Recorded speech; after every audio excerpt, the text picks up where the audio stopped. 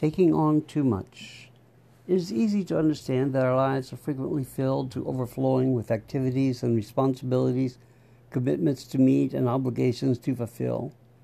If we only had abundance to use as a measurement for happiness, we would all be the happiest people on earth, or not.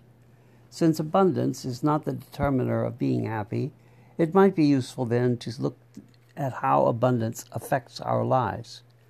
I can't make the examination for you,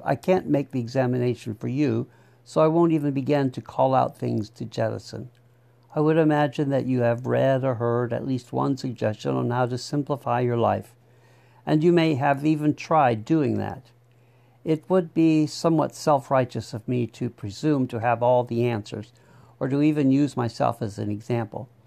What I'm pondering this morning is how that cycle of seeking for more, acquiring things, accepting obligations to do, agreeing to be responsible for, may have also crept into our spiritual practice. As we examine our lives, do we also include our spiritual lives in that examination?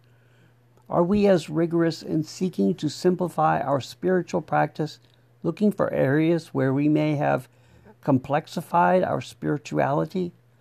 It may be manifest in developing a compulsory attitude to practice, letting the joy slowly seep away to be replaced by a sense of obligation. It may be a sense of not quite enough, if somehow we are just a few minutes shy of having spent the right amount of time. Or how much of our daily need to be doing has crept into and replaced our spiritual way of being. Perhaps if you find your practice less fulfilling, you might find the solution to be less and not more.